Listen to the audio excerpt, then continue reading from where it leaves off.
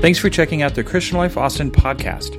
If this is your first time listening, make sure to check us out at clcaustin.com for more info on how you can connect with us. We trust that you will enjoy today's message. Thank you for listening. There seems to be an app for just about anything you need or want. If you can think of it, there's probably an app for it. There's some weird apps I've discovered. There's a melon meter app. Your phone microphone measures and analyzes the sound made when you thump the watermelon to see if it's ripe enough. There's a gym shamer app. This tracking app will send a heavy dose of shame to your social media if you slack off on your workouts. Or I Nap at Work app. This app works good for a cubicle setting. It makes office sounds while you nap, like stapling and typing and shuffling paper. While our focus today is mothers, in honor of Mother's Day, a few apps available for moms today are Kids Eat Free app. Instantly find kids-free eat restaurants near you. Or Chorma for chores. This is a fun and easy app to organize chores for your kids. Or an Out of Milk app, a grocery and to-do list. This one was hard to believe, a Mama Bear app. Enjoy peace of mind parenting with the all-in-one family safety and communication app. This app will give you 24/7 display of your child's social media activity, video history, received and sent text messages, constant physical location, customizable safe place arrival and departure notifications, panic button alerts with instant location and one-touch dial, and driving speed, whether they're driving or a passenger, right on your mobile device. Or there's one continuous care app managing your family's health data and medical records. This one was really shocking. Sit or Squat app by Charmin. Need to go? On the go? Sit or Squat by Charmin can help you find public restrooms near you or where you're traveling. Install Sit or Squat and search, view, rate, and add public restrooms to help you and your family and others enjoy the go on the go. But now that my children are older and we have an empty nest, I can look back and wish there were a few apps available to us. Maybe I'm talking to younger mothers on what I needed to hear as a young mom. But I think there should be an app for mothers on how to pause. I've been guilty of this, and I've heard a lot of mothers say, I can't wait for her to be able to sit up on her own, or I can't wait for him to start walking or talking or go to school or start driving. We can constantly wish for the next phase of life in our children's lives or even our own lives and miss this beautiful season that we're in at the moment. I would love to have an app to push pause and stop time for just a moment to bask in what is happening around me right now. A wonderful feature of a remote control is to be able to press the pause button, look at the TV screen, and see everything very clearly and slowly and really take it all in. Some of us would like to press the rewind or the fast forward button, but I'm talking about being present in the here and now. We miss today's looking for tomorrow's. You may be like me, where I know my time with my aging mother is dwindling, and I want to take in each moment I have with her and savor it, enjoy it. I want to slow my life down and let some things go that I think must be done and sit with her, talk with her, and just be with her. Enjoy the present moment. Yes, this moment, the one right before your eyes. I can remember when my girls were small and would be wanting my attention while sitting in my lap. And if I was carrying on a conversation with someone, they would take my face in their little hands and get close to my face and say, Mama, Mama. That moment and action would jolt me out of my preoccupied state into staring into those beautiful eyes, focusing on them, whatever they wanted to tell me.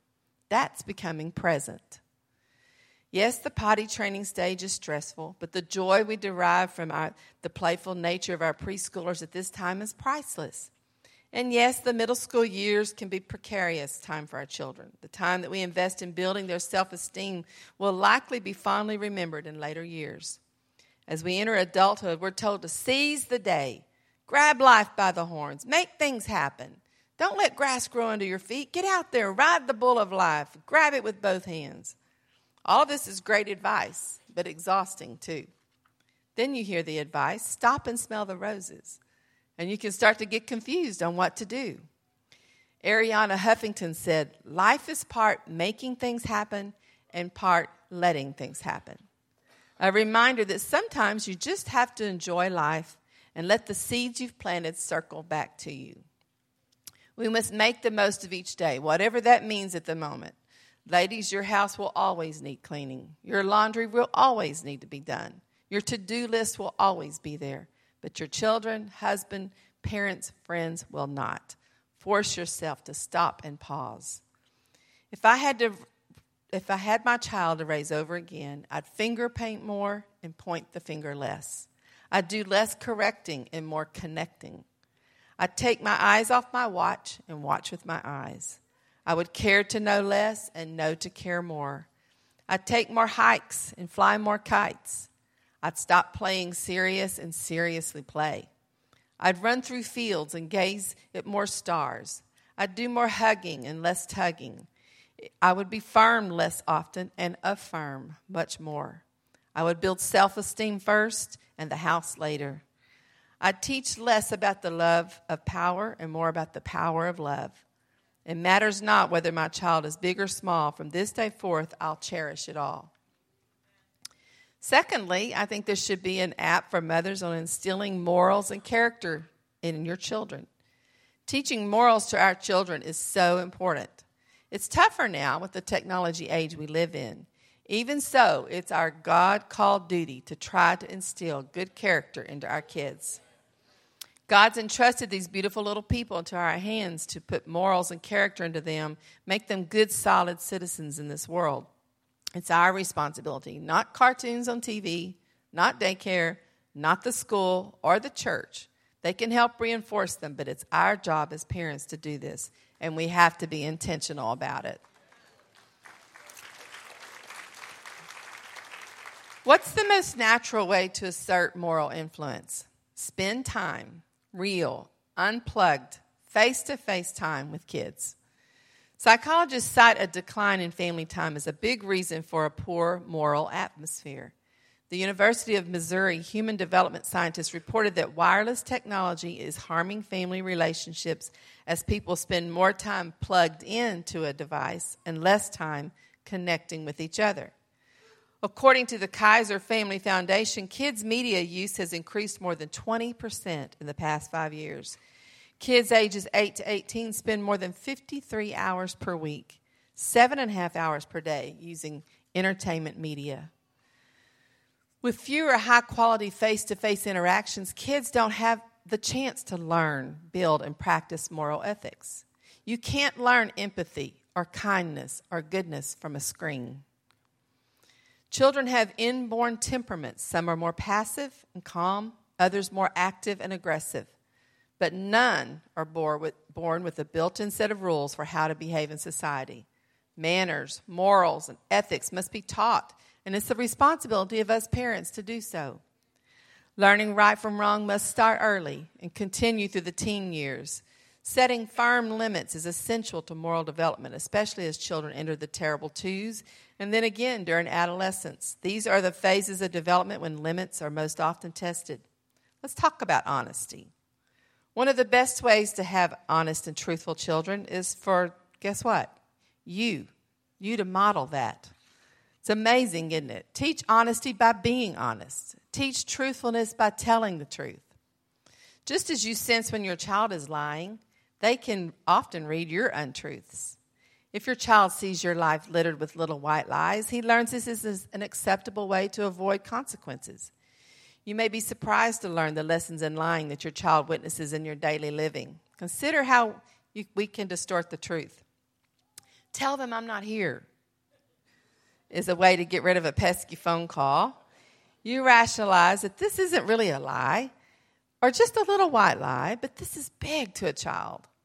Don't tell your child something is gone when it really isn't, just to make it easier for you to say he can't have any more.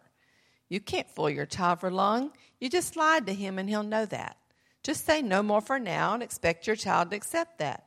When you call in sick, and you really aren't, you're teaching dishonesty. It's our obligation to be a model for our children. We're their very first teacher. Be the person you want your child to be. I remember years ago when my girls were small and we were shopping at Michael's craft store. And I was shopping and Cassidy got interested in a bin of little plastic rings and was playing with them. I made my purchases. We left, got in the car. I'm buckling them in, and her little fist is like this. And I asked her what was in it. She didn't tell me, but I could tell the guilt was all over the face. I pried her little fingers open, and there was one of those little rings. It was a hassle. It was trouble. But I knew right here was a teachable moment. We got out of the car, went back in. Of course, she was crying and embarrassed. Explained to the shocked clerk who was looking at me like I was crazy for bringing in a 10-cent ring. But it was the principle. It was the morals, the character, trying to start young. Keep your word if you want them to keep yours. Be consistent. Be a promise keeper. Follow through on promises or don't make them. We use the golden rule a lot in our home. Do unto others what you'd have them do unto you. Establish rules and guidelines for your house and then live by them. Require manners from your children. But first you must teach them proper manners and then practice them yourself. Please and thank you are a must. Yes, sir, and no, ma'am are still admired. Teach them how to eat properly and with etiquette. Teach them to respect elders and adults and how to carry on pleasant conversation. Teach them the right thank you notes, a lost art. Teach them to cook, to clean, do laundry, work in the yard. Give them household chores and duties. Once different times through our lives, I've had cleaning services at our home, and one summer it just hit me.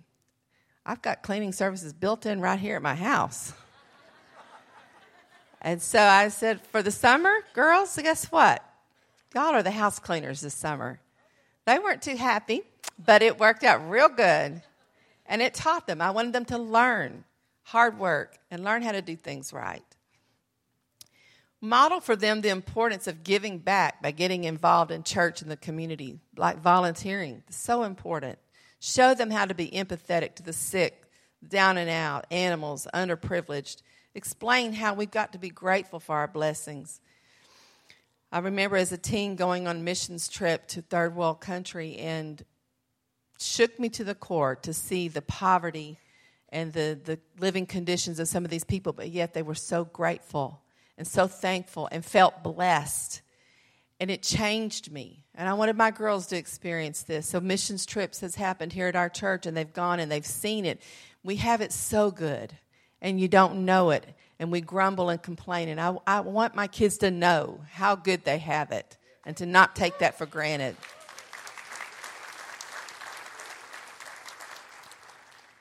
It's not do as I say, it's do as I do in parenting.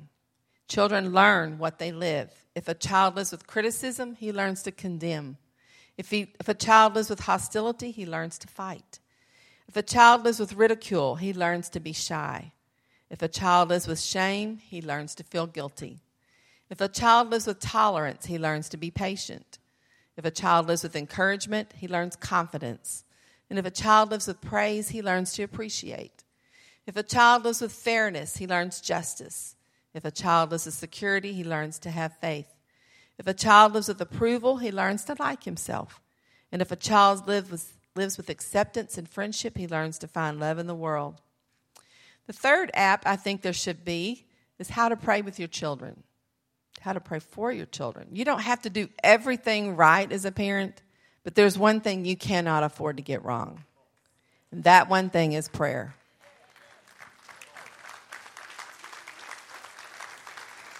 You'll never be a perfect parent, but you can be a praying parent. Prayer is your highest privilege as a parent. There is nothing that you can do that will have a higher return on investment. In fact, the dividends are eternal. I pray for my children from head to toe, and I'll share with you how. Pray for their mind. Pray that your children would earnestly seek wisdom and understanding. The Bible says, above all, seek understanding. Pray for their eyes. Ask God to guard your children's eyes and protect their innocence. Pray that they would focus their attention on doing what's right. Pray for their ears. Pray that your children would be quick to hear and that they would incline their ears to listen to instruction. Pray for their mouth. Some kids need this more than others. Ask God to keep their tongues from evil and their lips from speaking lies. Pray that their words would be pleasing to Him and edifying. Pray for their heart.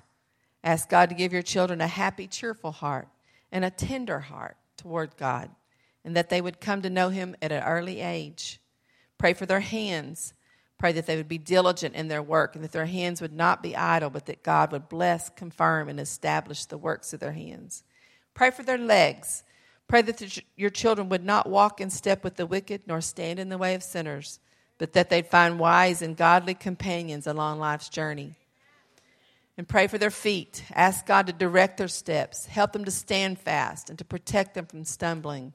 We must intercede for our children.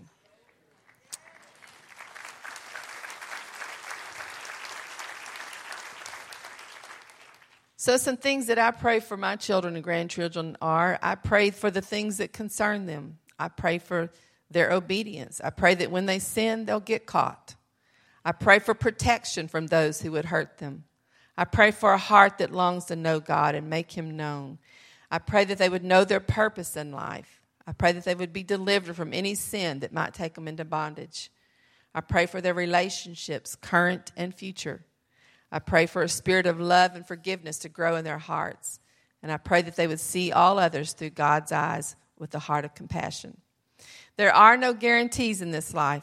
I know godly men and women who've done everything right, and yet their children have chosen to walk in rebellion. And I know men and women who've never opened a Bible, and yet their kids somehow have become amazing, godly adults. But we must remember all humans have free will, and they will exert their free will. But I truly believe that not a single prayer is wasted. It may be years, even decades, before those prayers see the full and intended effect, but God hears them all and holds them close.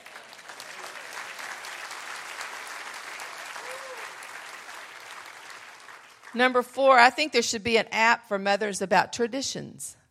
What is a tradition? Traditions are behaviors and actions that you engage in again and again, regular rituals that you perform at the same time and or in the same way. Traditions can be big or small, but they differ from routines and habits in that they're done with a specific purpose in mind and require thought and intentionality. Meg Cox, the author of the Book of New Family Traditions, defines family ritual as any activity you purposefully repeat together as a family that includes heightened attentiveness and something extra that lifts it above the ordinary ruts. Traditions provide a source of identity. Sometimes they tell a story about a family. Studies show that children who experience even the simple tradition of eating together as a family are less likely to smoke, drink, get into drugs, and other damaging behaviors. Additionally, 40% of children who eat supper together with the family do better in school. Kids thrive as a result of happy family traditions. Creating a family life that feels safe and provides stability is crucial to the well-being of our children. It's a comfort to them when they can count on special things we do together because that's our family tradition. This is a tradition that was practiced in my childhood. We had family dinner together nightly. We continued this in our home, and I'm a firm believer that this is very important. No electronics allowed. Just family, sharing their day, talking to each other. I can't tell you the fun we've had around our dinner table, or the problems we've solved at our dinner table, or the plans we've made at that table. If you're a young family just starting out, I highly recommend this tradition. If you haven't had this practice in your home and want to start, it's not too late. Make it a pleasant experience for your family. Cook a delicious meal, set a pretty table, and make it inviting to your family. This is not the time to bring up sensitive subjects or the time to correct bad behavior. Use this time to bond with your family and start a tradition. Currently, our family comes to our home every Sunday night. I cook a good meal, or we order in, and we share our lives together. We like each other and enjoy each other's company. Yes, it's loud. And yes, it creates a mess. But I have all my chicks at my table, and I am one happy mama.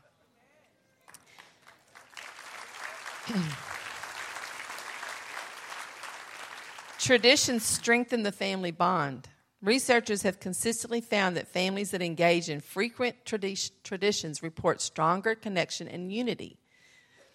When each of our children and grandchildren have a birthday, they get to choose their birthday menu and dessert at Bo and Sweet Pea's house. I love preparing the meal that they personally choose for their special day. Last month was Damon's birthday, and he wanted an old-fashioned homemade roast dinner with mashed potatoes, gravy, and all the trimmings. For his dessert, he asked for creme brulee. I have never made creme brulee, but I assured him we would have it. It took me searching on the internet, watching some YouTube videos, but we did it, and he said it was perfect. Next week is Caden and Connor's birthday, and I've got to find out what their request is. Traditions offer comfort and security. Family traditions and rituals are the antidote to the harried feeling that comes from our fast-paced and ever-changing world. It's nice to have a few constants in your life. You can count on each Thanksgiving before we eat our meal. Each person in the family, including the little ones, tell about one thing they're thankful for. We end up in tears, but they're warm and happy tears of gratefulness for all God has done for us. Traditions create lasting memories. In her book, Ask the Children, Ellen Galinsky described a survey in which she asked children what they would remember most about their childhood. Most of the kids responded by talking about simple, everyday traditions like family dinners, holiday get-togethers, and bedtime stories. When I married into the Johnson family, they had a Christmas tradition that they did, and we've tried to keep it going. On Christmas Eve, my father-in-law and Rex and Eddie would try to be the first person to say the phrase, Christmas Eve gift, to each other, and that meant the other person had to buy them an extra gift. They got real creative in trying to be the first one to say it. One year, Rex's parents were driving to Austin to see us for Christmas. Damon had the great idea of putting the words Christmas Eve gift in garland real big on our garage doors. When they drove into the driveway, there were the words. But Granddad said it didn't count because Rex didn't say the words. And lastly, I think there should be an app for mothers on having family fun. I asked a friend who had gotten back from a week away with her family, did you have a fun vacation? And she looked at me quizzically and said, fun? Relaxing time, but not really fun. I don't really have fun with my kids, do you? It was an honest question, but I didn't have to think about it. Yes, I do, I said. My girls have had their share of their moods and attitudes, and they get on each other's nerves like the next set of siblings. But yes, I do have fun with my girls. The conversation got me thinking, do most parents have fun with their children? As parents, we teach our children table manners. We interrupt sibling squabbles. We pray with them. We help them with homework. But do we actually have fun with them? Do we enjoy our kids for who they are with their own quirks, sense of humor, and interests? I've discovered having fun with my kids and grandkids starts with me.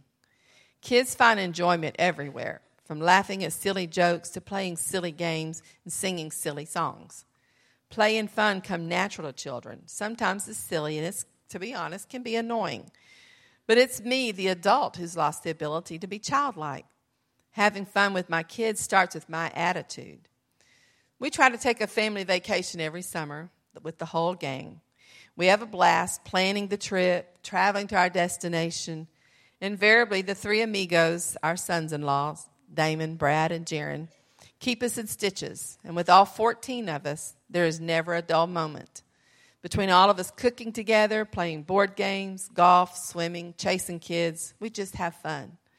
Right now, Windsor and Caroline are checking Cassidy's cell phone every day, looking at her countdown app to see how many more days there are until our family vacation. 2-year-old Caroline told me yesterday that there were 11 more days. You have to set aside time. We decided when our girls were at home, we needed to carve out space to just enjoy being with them, whether it's an evening during the week or a few hours on the weekend. No agenda, no rush, having fun with your kids. And it doesn't have to be expensive or elaborate.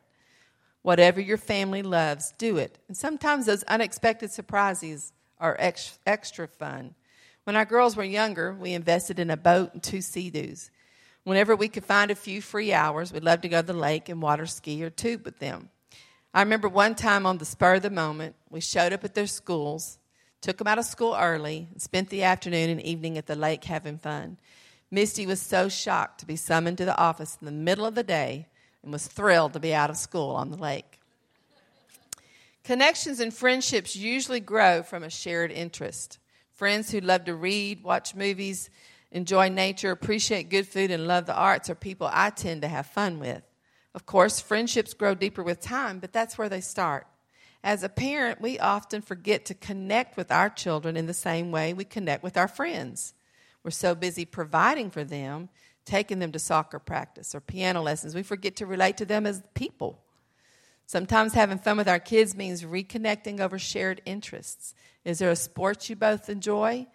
Is there an artistic endeavor you can share in? Maybe a series of books that you like. A few years ago, the girls and I took a trip to New York City, very hot in August. All 3 of my girls are foodies and love to find eateries that they've heard of everywhere we go. This trip was no exception. Misty wanted to go to Hoboken, New Jersey to see Cake Boss star Carlos's Bakery. We did that, waited in a line that wrapped around several blocks to go into this tiny little bakery. Cassidy had a long list of places she wanted to go, and they were all dessert places. We ate more cupcakes and pastries on this trip than I've ever eaten. Caitlin wanted to eat at a restaurant she had heard of called Balthazar for brunch. We took the subway to most of these places, with Cassidy using her phone as our GPS. I think we were on our way to this restaurant that Caitlin wanted us to go to, and we were on the subway, Cassidy studying her phone closely, telling us when we needed to get off the subway to walk to our destination. If you've never been on a subway, you have to be ready to exit quickly when the doors open, especially if you're from Texas and subways are somewhat foreign to us. Cassidy announced that we needed to get off the next stop. We all got up, prepared to exit by the door. The doors opened. I stepped out. Misty stepped out. And all of a sudden, Cassidy goes, "No, this is not our stop." Misty was closest to the door, jumped back on the subway, and I tried and didn't make it. The doors shut. You have never seen such wide-eyed and scared 3 little girls as that train sped away.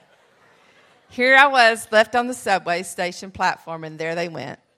They panicked, and I laughed. There wasn't cell phone reception underground either, so we couldn't make connection. To make a long story short, we all found each other, and it ended well. We're all here today. But we made a lifelong memory that we still laugh about to this day, and I'm sure we always will. 4 things laughter does. Laughter connects. There are a lot of different personalities, likes, dislikes, moods, issues in one household. Laughter is the great connector. Whenever someone's suffering from a bad day or for whatever reason life has created a tense dynamic between parent and child or child to child or even parent to parent, a good laugh brings us all together as a solid family unit and restores energy. Laughter heals.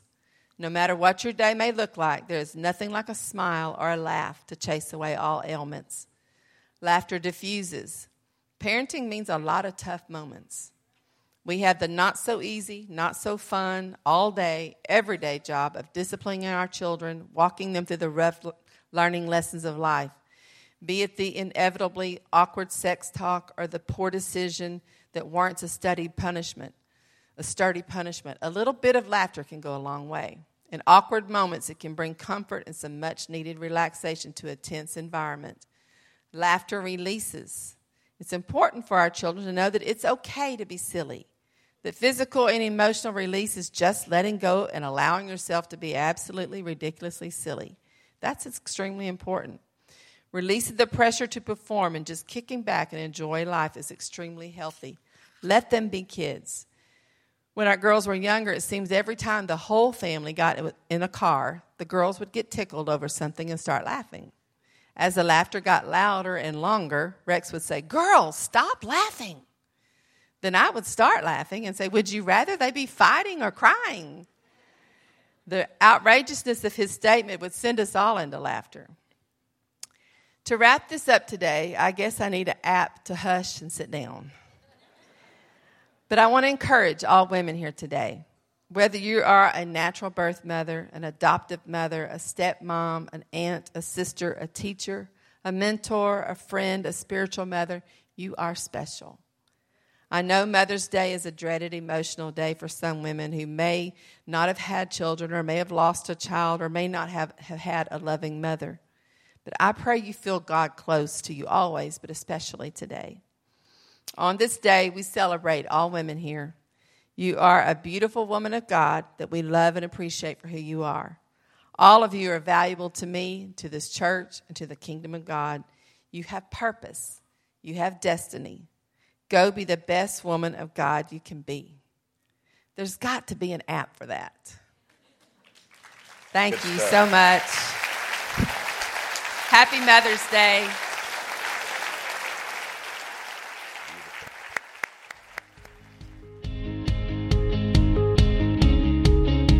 And that concludes today's message. Please visit clcaustin.com for the latest news, to register for an upcoming event, or to support the Christian Life Ministry through our online giving portal. Thank you for listening.